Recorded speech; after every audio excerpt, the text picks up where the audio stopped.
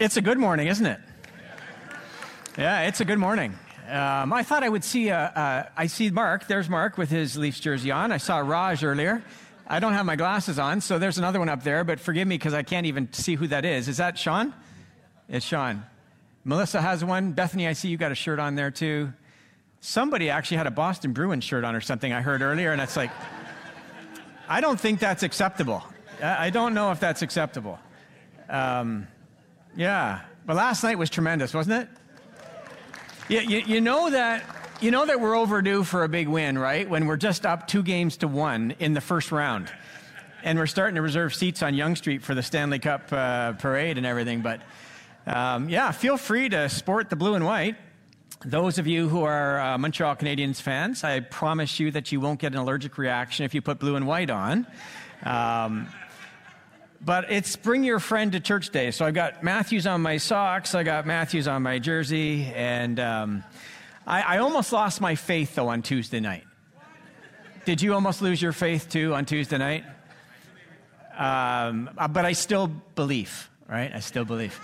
But it's been a nice back-to-back couple games, but we're just having fun, right? It's good to have fun in church. And yeah, we're hungry for a win in the city of Toronto for the Maple Leafs. So we're gonna just celebrate it and ride the bus as long as the bus is on 4 wheels, right? Yeah, good, Mark. I'm with you too. If you're interested in going to Israel, next week, Avi's going to be with us, who actually coordinated a previous trip, and he's going to take 5 minutes, speak to the whole congregation, and then there'll be a brief meeting afterwards where you can learn more. The trip is planned for the middle of February, 2024. And so that's next week, April 30th, and then you can learn some more. If you stay behind, you're not committing yourself to anything, just to learn a bit more about what that trip will entail. And we're continuing a series we started last week. If this is your first time with us, you can always catch up on our YouTube channel or on our website. And we started this series called Choosing Shalom. And we'll unpack the Hebrew word again in just a moment. The Bible, again, if you're new to the Bible, the Older Testament's written in Hebrew. The New Testament's written in Greek. And at the same time, Jesus spoke Aramaic. And so we've got these first century languages coming together, the ancient Hebrew language. So the word shalom, known by many, it's often kind of perceived to mean peace, though it's so much more than just peace or the absence of conflict. There's a whole lot more going on with that rich Hebrew word. And then in Greek, the word is eirene. And we get very compatible understanding of this idea of peace, wholeness, well-being. We'll take a look at the Bible Project, Dr. Tim Mackey again, and all that he's done to help us understand the richness of the original language. And so we recite a passage found in Numbers chapter 6. Moses wrote this. The Lord, again, guiding and directing that the priests would speak these words over the people. The Lord bless you and keep you, right? The Lord make his face shine upon you and be gracious to you. The Lord turn his loving face towards you and give you peace. Shalom. And so it is very much a part of the Hebrew culture, very intrinsic in the revelation found in both Testaments, Older and New. And shalom is intended to be integrated into every facet of a person's life. And so if you were with us last week, we talked about how we want to choose spiritual health and wellness. And we took a very informal self-assessment across 5 different domains of our lives to see how we're doing physically, spiritually, emotionally, mentally, and relationally on a scale of 1 to 10. How are you doing these days at experiencing that sense of well-being and wholeness across those areas of your life? Because self-care and shalom go together. That's why we're talking about choosing shalom. There is something above and beyond us that is necessary for us to receive. And there's also an important part we play in choosing it. When you think about life is a series of little decisions. We make them all the time. You got up this morning and chose to come gather for worship. You chose to eat a certain kind of breakfast. You will choose to do whatever you choose to do this afternoon with the time in front of you. We get to choose in many ways, a big, wide open circle in our lives. And the choices we make have a strong impact on the degree to which we experience wholeness and well-being.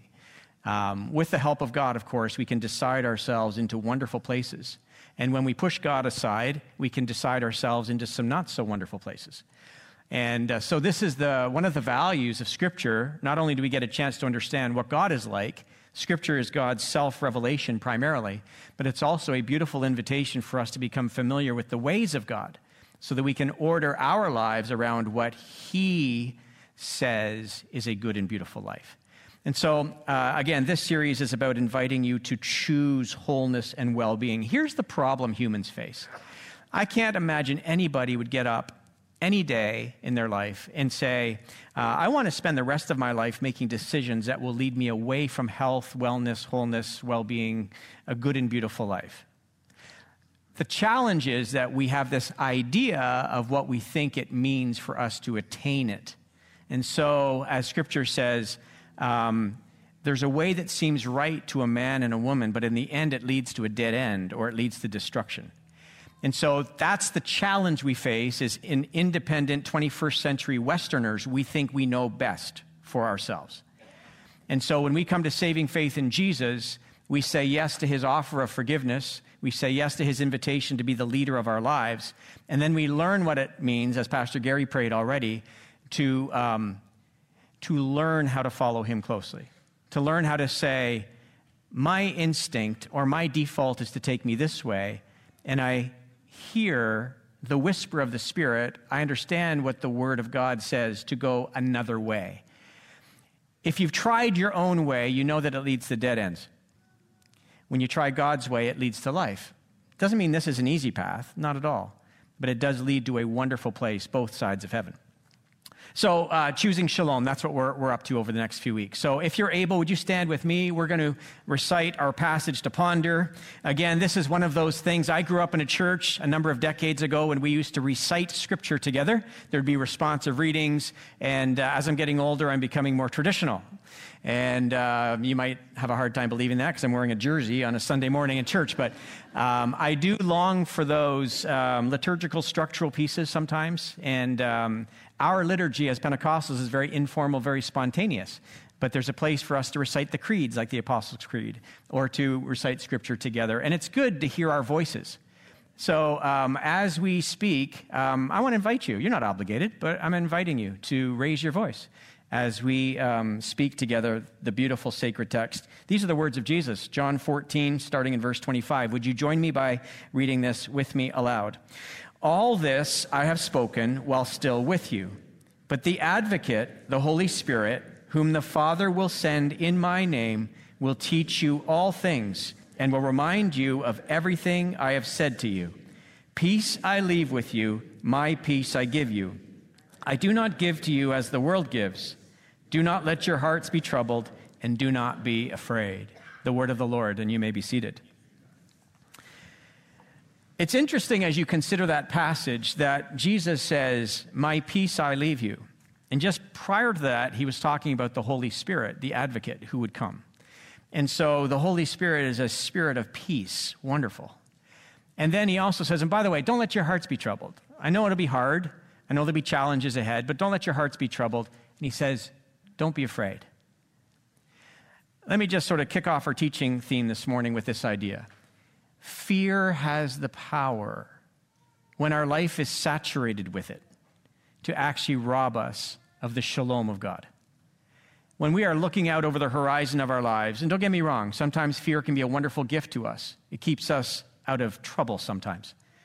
But when we are immersed in fear, and when we are always concerned about what's going to happen next, that poses a huge threat to our wellness and our wholeness and our future well-being. It keeps us from the shalom of God. And I can't imagine a person in this room who doesn't know what it means to wrestle with fear. It's a human instinct that we have when we perceive troubles on the horizon. But Jesus is saying, I'm leaving you with something different. I'm leaving you with peace. I'm leaving you with the Spirit of peace who will come and who will be your guide and your help. So back to Dr. Tim Mackey. thebibleproject.org. What a great gift that Dr. Tim Mackey is to the Christian community and to anyone who's seeking truth and wanting to understand the Bible. This is what he says about the word shalom. We looked at it last week. We'll repeat it over the next few weeks because it's really important that we really gain an understanding of this word. He says shalom. It can refer to the absence of conflict. That's a good thing, right? But often refers to something better in its place. So it's not the absence of something, it's the presence of something primarily. It can mean complete or whole. It can refer to a whole stone with no cracks or a completed stone wall with no missing bricks. There's no missing pieces. To reconcile or heal a broken relationship is to bring shalom. And then this is something we camped on a little bit last week, so good. When two rival nations, think Ukraine and Russia, when two rival nations experience shalom, they don't simply stop fighting, they start working together for each other's benefit. Isn't that good? That's a picture of the shalom of God. It's not just dropping your weapons of war. It's actually picking up tools to assist one another so that everybody benefits. There's a mutual benefit to your working together. So it's not simply, I'm not going to hurt you anymore, but I actually want to help you, and you want to help me. This is what it's like to reconsider what life in Eden was intended to be, right? And so we as people in the kingdom of God are always working toward a restoration of Eden, where we are walking with God in unbroken fellowship and harmony, and where we're not hiding and hurling blame at one another, where we're living in harmony, and we are at peace with God's good world around us. We're at peace with Him and with neighbor. Who wouldn't want to sign up to follow Jesus and life in the kingdom of God when you think about that? Right? When you think about that kind of approach to life, who would say no to that? All right, so today we're going to talk about choosing shalom, relational connection, and support. This is what all of us want. And maybe many of you in the room today feel like you have that. Others of you are longing for it, and it seems like it's missing. There's a missing piece in your life. And that missing piece is this relational connection and support. And so where we get into trouble sometimes in relationships is when we misunderstand one another. This room today is filled with two kinds of people largely. And you know this, the introverted among us. Are you an introverted person? You can raise your hand if you're introverted. I'm actually introverted. That's where I am in the continuum, so to speak. And who are the extroverts here today? Yeah, all right, interesting. I'm actually really curious to know, this is a pretty split, congregation today, but I think whole denominations have actually built around introversion and extroversion to some degree by the way they've approached their own liturgy. And anyway, that's a whole other conversation. But there are introverts and extroverts. If you're an introvert here today, you generally draw strength from withdrawing or from finding time alone where you turn inward.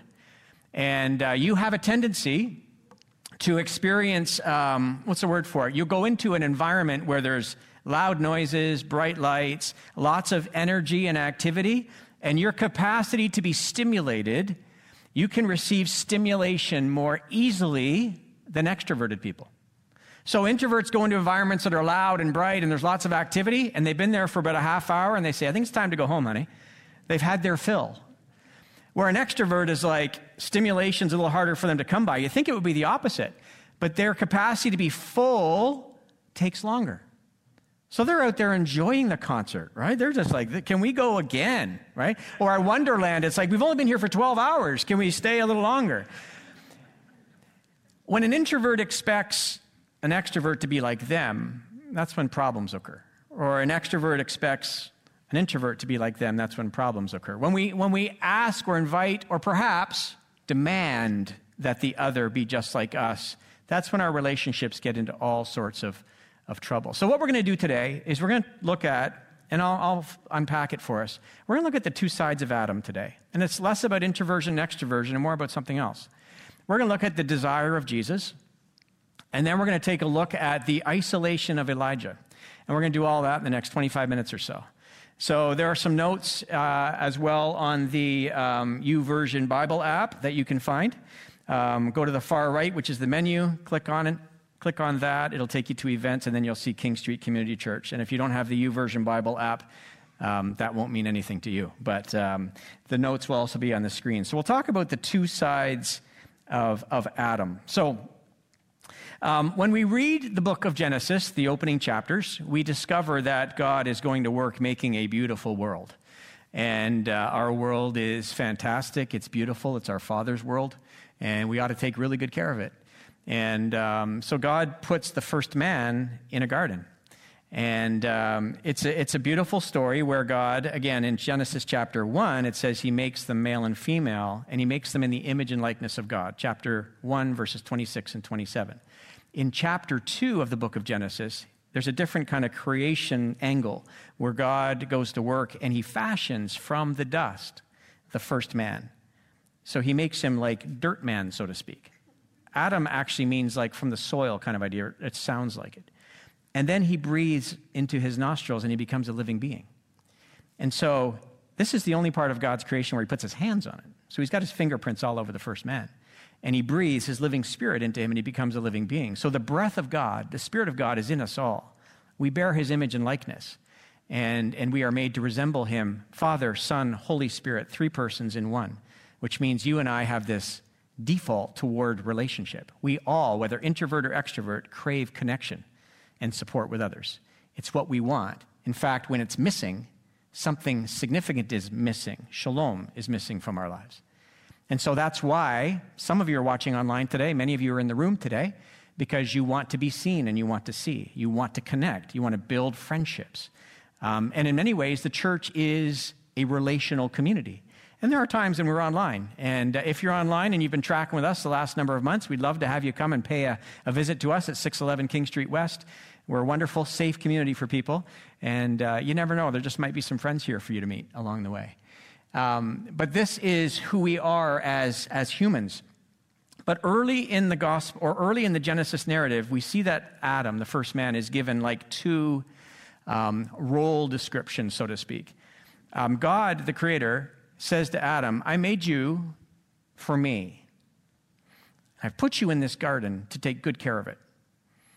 And so the one side of Adam that we're going to talk about for just a moment is the productive side of Adam. God puts Adam in the garden and says, I want you to work it. I want you to take good care of it. I want you to produce, literally produce. I want you to produce from the ground.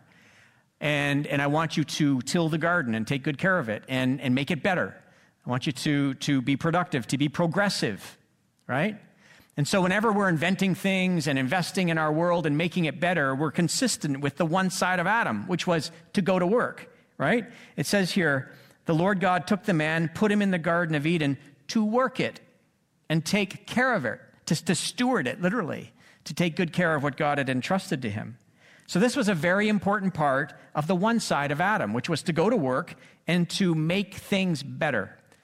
And so our work is really, really important. I hope you have, and it's not always the case, but I hope you have deeply satisfying work that you get to do, where you feel like you are making the world a little bit better.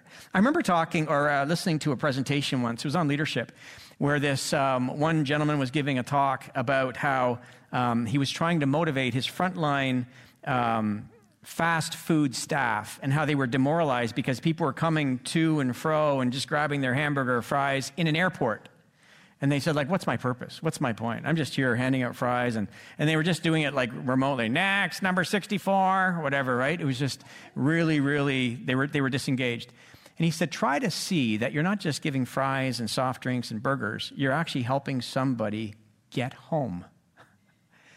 They've been at work for 3 days. They've been away at a conference. They've been traveling. They're exhausted. You're helping them get some sustenance as they go home to their families, or they get to wherever it is that they're going. You're part of helping them get to where they're going. So sometimes our work, it might feel like it's not purposeful, it's not meaningful, but we need to come at it from another angle to say, but I'm adding value, I'm making a difference. If I didn't do what I'm doing, what wouldn't happen, right? And so that's my hope for you, is that you see your work from a meaningful point of view. God put Adam in the world to make a difference, to make a contribution. It was the only one side of Adam. There was two sides to Adam. There was the relational side of Adam. And so it wasn't just about produce, though there was production required of him. There was a relationship that Adam needed and also helped to, in some ways, somewhat complete him. So we'll pick up in Genesis 2, verse 18. This is the relational side of Adam. The Lord God said, it's not good for the man to be alone, right? Relational connection is what we need, we crave, because we bear his image and likeness. I will make a helper suitable for him. Now the Lord God had formed out of the ground all the wild animals and all the birds in the sky. He brought them to the man to see what he would name them. Adam's participating in God's good creation. And whatever the man called each living creature, that was its name. So the man gave names to all the livestock, the birds in the sky, and all the wild animals. But for Adam, no suitable helper was found. There was no connection. The giraffe, the elephant, the dog, whatever, wasn't going to do it for him. So the Lord God caused the man to fall into a deep sleep. And while he was sleeping, he took one of the man's ribs, closed up the place with flesh. Then the Lord God made a woman from the rib he had taken out of the man, and he brought her to the man. And he brought her to the man for purposes of companionship and connection. Because being alone in the world, God said, it's not good for you. And I've said this many, many times at King Street. Even though we are made by God and for God, sin has not entered the story yet. Just life with God as a solitary person is not good enough, according to God. He says, it's not good that man be alone. You need companions with skin on. You need humans, flesh and blood people to do life with. And so doing it alone, going it alone, and if perhaps we are extreme introverts and we withdraw, we hide. You know, the pandemic was, what do they say? It was like a beautiful paradise for introverts. Even if we are at the extreme edges of introversion, we still need people. We still need to see and be seen, know and be known, serve and be served, celebrate and be celebrated. We need all of that. And this is the point with the first man and the first woman, is to not go it alone.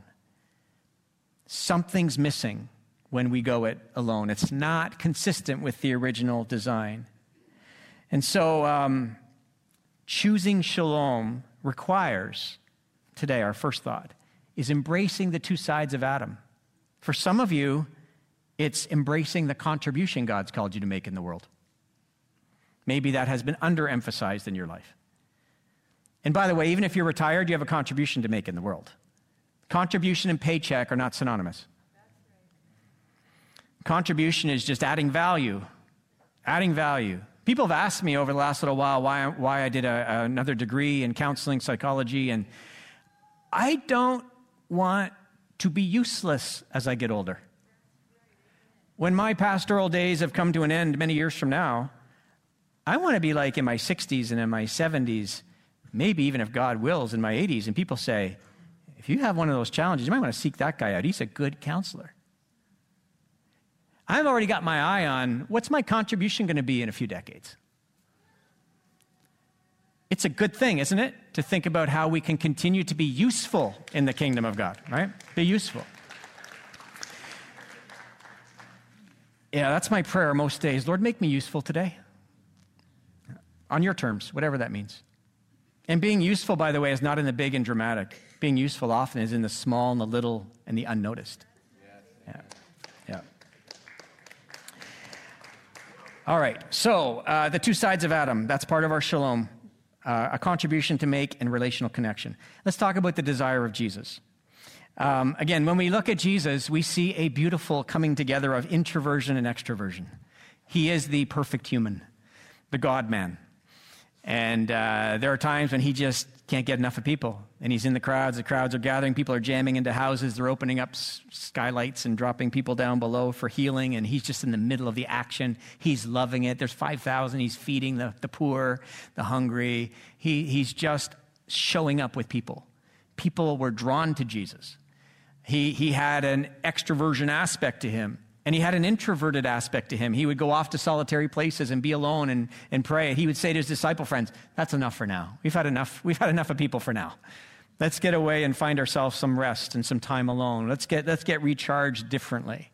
And I also believe that Jesus was aware of his 12 friends, and they were not all the same. Beautiful studies have been done on all 12 of the disciples. They were all different. And unity is never sameness. Unity is celebrating what we hold common in the middle of our diversity. And the disciples, they had their moments, right? They're competing with each other. Who's the greatest? And all this stuff's going on. But Jesus knew his friends. Some charged up a little bit differently than others. But Jesus is a beautiful picture. of this extroversion, introversion coming together with an overlapping circle, just an absolute beautiful picture. And so let's take a look at Jesus. Jesus created a circle of friends because he desired connection. Jesus, the perfect God-man without sin, desired connection. Jesus went up on a mountainside, Mark chapter 3, and this is part of coming out of his time of aloneness. He's talking with the Father, prayer, contemplative life. Jesus went up on a mountainside and he called to him those he wanted. He wanted them. And they came to him, and he appointed 12 that they might be with him. We can underline that they might be with him and that he might send them out to preach. This is a beautiful two-sided of Adam right there. Jesus wanted relational connection from his friends, so he invites them to do life with him. But he's also doing something because he's equipping them. He's helping to empower them. He's helping to train them as apprentices so that they might go out and work in the kingdom and be useful and make kingdom announcements and preach and teach, because both sides are required for us to experience the shalom of God. And so Jesus chooses these 12 friends and he invites them to do life with him. If Jesus needed people to do life with, who are we to suggest that I don't need anyone? Right? I don't need anybody. You know, screens are wonderful tools. They're wonderful tools, but they provide a pseudo sense of community. There is some form of connectivity happening. There is. I meet with people online all the time, and we have some form of connection. But if that's all I ever had, I would miss out on the multi-dimension aspect of human relationships. We were built to be in person with people, present at all times. And so Jesus created a circle because he desired connection. Jesus went deeper with a smaller circle of friends. So he had his 12, then he had 3. And in Mark chapter 9, this is Peter, James, and John, right? After 6 days, Jesus took his inner circle, Peter, James, and John. By the way, it's not wrong to have 3 close friends, or 2 close friends, or 1 close friend. It's not showing favoritism to a larger group of people. You can have a very close friend or friends. Jesus did. I don't know how the other 9 felt about it, but it was okay for Jesus to have a close group of people. So he took Peter, James, and John with him and led them up a high mountain where they were all alone. And there, he has this experience with them. There he was transfigured before them. His clothes became dazzling white, whiter than anyone in the world could bleach them. This was an extra-worldly or otherworldly experience. And there appeared before them Elijah and Moses, who were talking with Jesus. But Jesus invites these good friends, the inner circle, to come and have this experience with him. Do you know an important part of building friendships is having shared experiences? It's actually about choosing to do life together, of course, but it's actually walking through the dark valleys together. It's about having these mountaintop moments that Jesus had with his friends. It's about doing life together. In fact, the Jewish people were very big on eating meals together. If you invited somebody to your home or you broke bread with them, you ate a meal, maybe even in our culture out at a restaurant, you're having a very important experience with somebody. It's very personal to eat with someone else. It's the way we connect. I remember an early mentor, pastor friend of mine said, Dave, you're going to find this in life. There is great intentionality around building relationships. It's not something that just happens by accident. Sometimes you might have one of those providential moments and you build a friendship with someone. It's like, I didn't see that coming. But there is a little bit of an art and science to building friendships. Shared experiences connect people together. I've shared this with you before, too. One of the destructive aspects that happens in church life or just in the human condition is when we talk out of turn. When people gossip and slander. And I remember doing a bit of research on it. Like, why is this so prevalent in the human condition? And here's one of the reasons why some people say that gossip and slander is so tempting for us. Is because when we can align ourselves with somebody else and point the negative energy at someone else, even though there's some destructive energy moving this way, there's productive energy moving this way. I can bond with you if we join ranks and isolate that person. So even though I might be full of negativity and criticism, I'm actually craving connection. And so whatever happens in workplaces, by water coolers, church lobbies, whatever that might look like, and it turns negative, it's actually, for those of us who are discerning and wise, an effort someone's making at connection. It's broken, but it's an effort at connection, a search for some form of community. So Jesus has shared experiences, and we can go about pursuing our own. All right, one last one here just before we go to point number 3. When trouble was on the horizon for Jesus, he turned to his friends for support. These are his close friends again, right? In Matthew 26, then Jesus, this is his darkest, loneliest moment. Then Jesus went with his disciples to a place called Gethsemane, and he said to them, "Sit here while I go over there and pray." He took Peter and the 2 sons of Zebedee, James and John, along with him, and he began to be sorrowful and troubled. Then he said to them, "My soul is overwhelmed with sorrow to the point of death. Stay here and keep watch with me." Right? Keep watch with me. There are times when the chips are down in life, things are really hard. We turn toward a support network of people that we've developed. This is why I always think it's healthy for us to join circles, to put ourselves in a community. In a few minutes, I'm going to join my small group, and we're going to explore some open-ended questions around the scripture talk, and we're going to talk about our lives, pray together. It's a way of connecting. Develop support when everything's going well in your life, because trouble never makes an advanced appointment on your calendar, and when it comes, you'll be happy you had the support network you do have when you need it. It's an important thing to build into your life, because as we get older, if you haven't noticed, trouble comes more frequently. And we need to have a circle. Jesus built one, and when the chips were down, so to speak, in his darkest moment, he turned toward the ones he thought he could count on. Now, they weren't always there for him. And sometimes we get disappointed by our circles. That's okay, that happens. People disappoint people. But the odds of us being supported go way up if we cultivate it when the times are good. All right, one last one here. Number 3, the isolation of Elijah.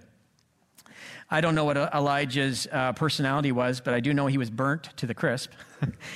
If you want to be a prophet, be careful, because one of the workplace hazards with being a prophet is death. Just ask John the Baptist, right? I didn't see that in the job description that I would require this, but when you speak on behalf of God and you do it with clarity and with zeal, sometimes it costs you, right? And this is the story of Elijah. Elijah is, backstory, he's run into a couple of people who are a little antagonistic, Ahab and Jezebel. They're hunting him down, in fact, threatening to take his life. And he believes them, and maybe he should. And so he's on the run. And so we find him, we'll pick up the story in just a moment here, but just before we do, let me just leave you with a couple of thoughts. Isolation can occur for lots of reasons. And Elijah appeared to isolate himself because of experiencing some measure of burnout. Burnout can be really, really nasty. I think I had some form of burnout a number of years ago when we built this space, actually. I remember telling a few on our board, I said, I just feel a little bit different than I have felt in a long time, if ever. And I think I suffered burnout symptoms. When we don't practice the regular rhythm of work, rest, we're not machines, we're humans. Things break down. And if you have a really serious breakdown or burnout, it's hard to come back. And maybe even our comeback isn't fully back to where we once were. And so burnout is real. And it happens to people. And you know, one of the reasons why people burn out is not because they work really, really hard, though that's part of it. One of the reasons people burn out, this is what the literature would tell us, is that they're actually doing work that's not meaningful. They've lost the plot, so to speak, or it doesn't connect, it doesn't resonate, it's not good use of their gifts or their passions and abilities. And so they're spending energy at work, but it's not giving them any restorative payoff. And so after a little while, and the last time I checked, I didn't go to Bible school to do a building project, Pastor Gary, right? I didn't get that course on how to build a, whatever it was, $7 or $8 million expansion and capital campaigns and all the rest of it. And thanks be to God for Gord Simcoe. If you're watching today, Gord, thank you. You probably saved my life. But you know what I mean? When we do things that we're not equipped for, we don't feel a sense of significance. It can cause us to leak energy and get ourselves into difficulty. I think Elijah is doing all the things he's called to do. He's just bumped up against some stress-producing antagonism, and it's taking its toll on him. And when we're feeling worn out and despairing, we can easily withdraw, and it feels safer that way to step away. Have you ever had a season in your life when you felt exhausted or depleted, or you're up against maybe some measure of antagonism, and every default in you was like, just withdraw and step away? Because it's safer that way. I'm being really, really honest with you. This is what I've built the whole ministry on, by the way. Jesus Christ and him crucified, number one, and then me being as honest as I can be. So here I am. When I'm not at my best, sometimes the hardest place for me to be is the church lobby. What, pastor? You're supposed to be a pastor. Yep.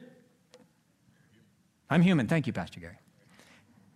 When I feel that moment where it's like, oh, there's the lobby and I'm feeling it, I know that I need to slow things down. Because it's a little metric for me that says, oh, you've been pushing it a bit hard lately. Because I'm an introvert, and walking through crowds can sometimes be challenging for me. I'm much more comfortable sitting one-on-one with people. I find that very meaningful.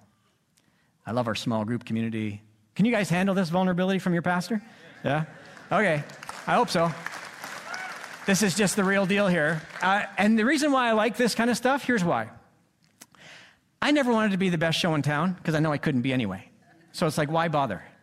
I don't want to be the best show in town. And what I don't want to do is advertise for you that Christian life and people who are Christian leaders don't have these areas of weakness or struggle or challenge or whatever it is. Because I'm going to set you up to have expectations for you as you consider life with God that are not realistic.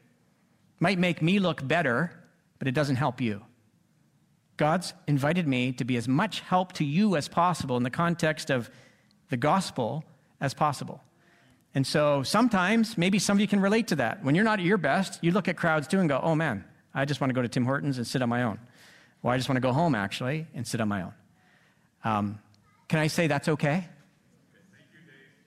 That's okay? Now here's what I'll also say, and I'm saying it to me too. Don't stay there for too long, though. Don't stay there for too long. If I stay in my living room too long because it's safer, number one, things will happen inside of me that will shift, that won't bring the best out of me. And then I will miss opportunities to be more useful in the kingdom. So know the dance. Know the dance. Know yourself well enough to do the dance so that you can, as consistently as possible, be at your best. All right, so back to Ahab for a moment, and Jezebel and Elijah. Now Ahab told Jezebel everything Elijah had done and how he had killed all the prophets with the sword. So Jezebel sent a messenger to Elijah to say, may the gods deal with me, be it ever so severely, if by this time tomorrow I do not make your life like that of one of them. Elijah was afraid. Remember, fear again keeps us from our best life? Elijah was afraid and ran for his life. When he came to Beersheba in Judah, he left his servant there while he himself went a day's journey into the wilderness. He just wanted to get away from it all. He came to a broom bush, sat down under it, and prayed that he might die. This is a prophet called by God who just had a showdown with the prophets of Baal, saw the drama from heaven come down, fire burned up the sacrifices, right? Take my life, he says. I've had enough, Lord. Take my life. I'm no better than my ancestors. Then he lay down under the bush and he fell asleep because he was absolutely 100% exhausted. I don't know a lot about his mental health, but I can imagine he was at the edges, experiencing tremendous anxiety, probably some depression symptoms of some sort, and he just wanted to push back at all the things that he felt were sources. He even left his servant. I don't even want to be with you right now. I just want to go in here and be on my own. And so, but I don't hear Elijah being judged for that, by the way, in the text. When the angel comes to Elijah, he helps him recover, but he doesn't rebuke him. He doesn't say, what's wrong with you? He just helps him get better. And it has to do with eating and resting and drinking, restoring his physical condition. So it's all okay when we have tough moments like that. So, shalom, wholeness, well-being, relational connection, and support. We all need it. This is one of the tremendous gifts that we as a faith community hold out to our culture. And I think on Easter Sunday, you heard me say, if you were here, you can belong first and believe second. You can belong first and believe second. Number one, because we are, as a faith community, inviting people to recover one of the important aspects of who they are as people, which is to connect relationally. There's not a lot of these places in our world anymore where people can connect like this. So come as you are. Take a risk. Say hello to somebody. Have a coffee. Introduce yourself. You never know who you'll sit beside or who you'll meet in a lobby one day that could be a friend for decades to come. And you might actually find that after you've belonged for a little while, you actually start believing. Wouldn't that be a wonderful thing? You come in as an agnostic or an atheist, you get to know some Christian people, and you say, hey, these people are real. These people really live it out. They're not perfect. No one pretends to be perfect. The guy on the stage wearing the Matthews jersey is not even perfect, right? All right, so let's wrap up with this. Here's the take-homes, and then we'll finish. Some of this I've mentioned before, but just let me get these three out. Screens have their place in our lives, but limiting screen time can help us be better positioned for connection and support. I said to Pia this morning, do you know, decades ago, doctors would actually encourage patients to smoke some cigarettes when they were experiencing anxiety? It would be, calm your nerves, right? Have a cigarette. I wonder, here's what I wonder. Let me just throw this crazy idea out there. This experiment that we're doing right now with these screens, that a generation might be paying for, where they are experiencing a host of challenges, behavioral, mental health, so many things. Too many to talk about right now. I wonder if a decade or two from now, what we'll actually find out is, as these things are designed, whatever iteration they'll be, and the apps, I almost wonder if there'll be some mandatory, not optional, but mandatory app limits, where you can only open an app for so long during a day, and that's it. And it'll shut you down. And you won't be able to put a passcode in to get it active again. It'll be like literally shut you down. Because these things are tremendous gifts and tools that can serve us well, but when we become servant to them, they have the capacity to rob us of shalom. So even if it's just incrementally, put it away for 10 minutes here, put it away for 10 minutes there, maybe for an hour. Learn to do life not so tethered to your phone. I'm preaching to me first, by the way, before I say that, because I feel often tethered to my phone, and it's not a good feeling when I feel so dependent on it. Ever misplaced your phone before and gone into panic? Yeah. All right. Second take home, reach out to someone. What if you tried this just for 7 days, between now and next Sunday? Reach out to someone once a day. Drop them a note, call them, leave a voicemail maybe, invite them for a coffee or a walk. Mix it up throughout the week, just once a day. It might take you less than 5 minutes.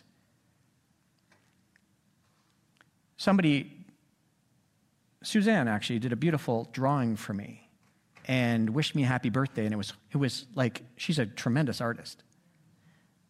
Suzanne drew a beautiful picture and put some very thoughtful words in it, wished me a happy birthday.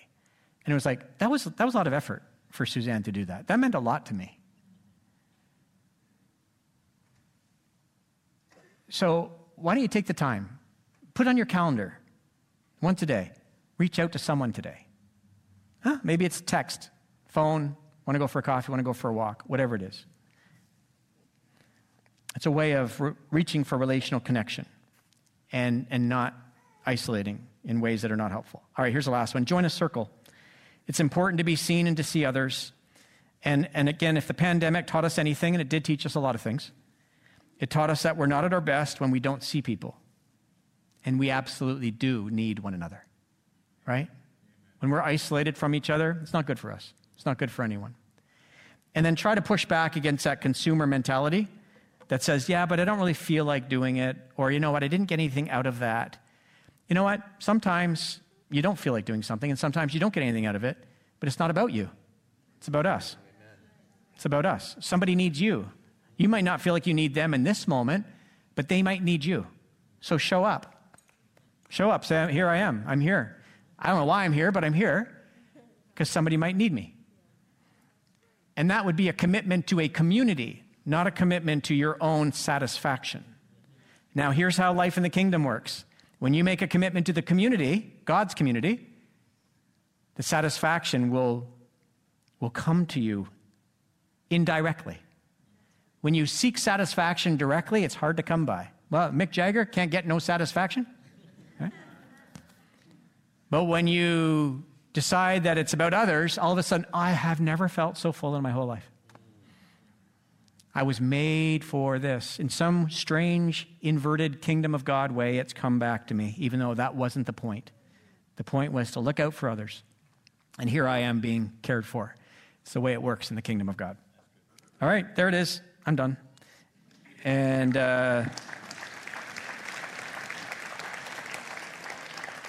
Pastor Gary, when I grew up as a Pentecostal or a kid growing up in churches, there used to be like the plane would come down and land, right? And there would be all sorts of stuff happening. And now I'm just saying I'm done. That's it. I'm done. It's over. It's over. Yeah. You got your money's worth. That's the end. Okay. Okay. So next week we're going to talk about choosing shalom, choosing forgiveness. Do you know a really cool thing I learned about forgiveness this past week, and you'll get more of it next week?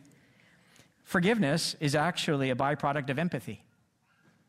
Anyway, that's a teaser. Stay tuned. It'll come back.